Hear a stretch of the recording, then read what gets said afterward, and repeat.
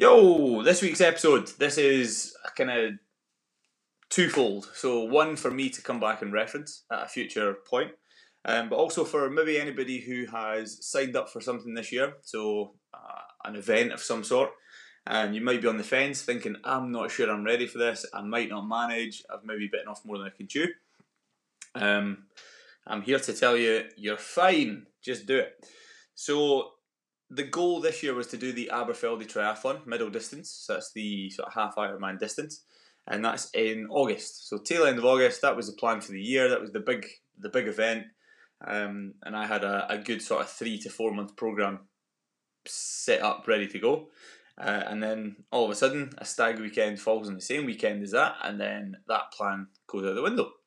So plan B was go up the weekend before that, and then just do the race myself, organise it myself, and then make a kind of holiday of it. So I had a day off last week. I've done maybe 3 to 4 weeks of the kind of triathlon specific training. Hasn't gone overly well. The cycling's good, the running's good, the swimming has been shocking. So I thought, right, day off last week, let's head up to Kenmore, where the event is kind of based. And let's just do a bit of practice. So the plan on the day was to go in, jump in the water, get used to swimming in the loch. Swimming alone, so nobody there with me. So that's quite a big fear I've got. So the plan was to just jump in, maybe paddle for a few hundred metres, come back out, and then go on the bike course. Do the full bike course because I know it well. It's a really good route, good challenge.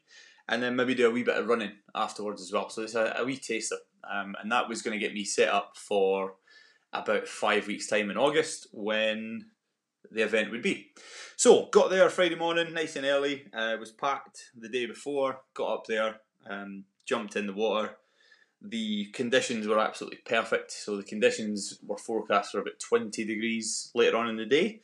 But I got there, started about 6:30 in the morning. So water was like glass, no wind, bit of sunshine, bit of heat, fairly shallow water, so it was nice and warm.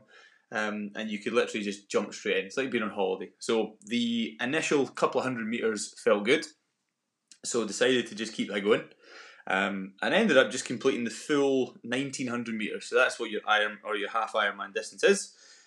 So for me, I'm not an overly fast swimmer, but on the day in August, I had planned for a 45-minute swim. So managed to get it done last Friday in 44:56. So bang on time. So I thought, perfect, that feels good. Let's go on to the bike. So the transition was a bit slower because obviously there's no transitions there. Everything was packed in the car, so you've got to run to the car, get changed, get stuff out, blah, blah, blah. Then onto the bike course. So you've got a big climb round the side of Schiehallion, Big Munro, down, round Loch Rannoch. Scenic, beautiful, but very hilly.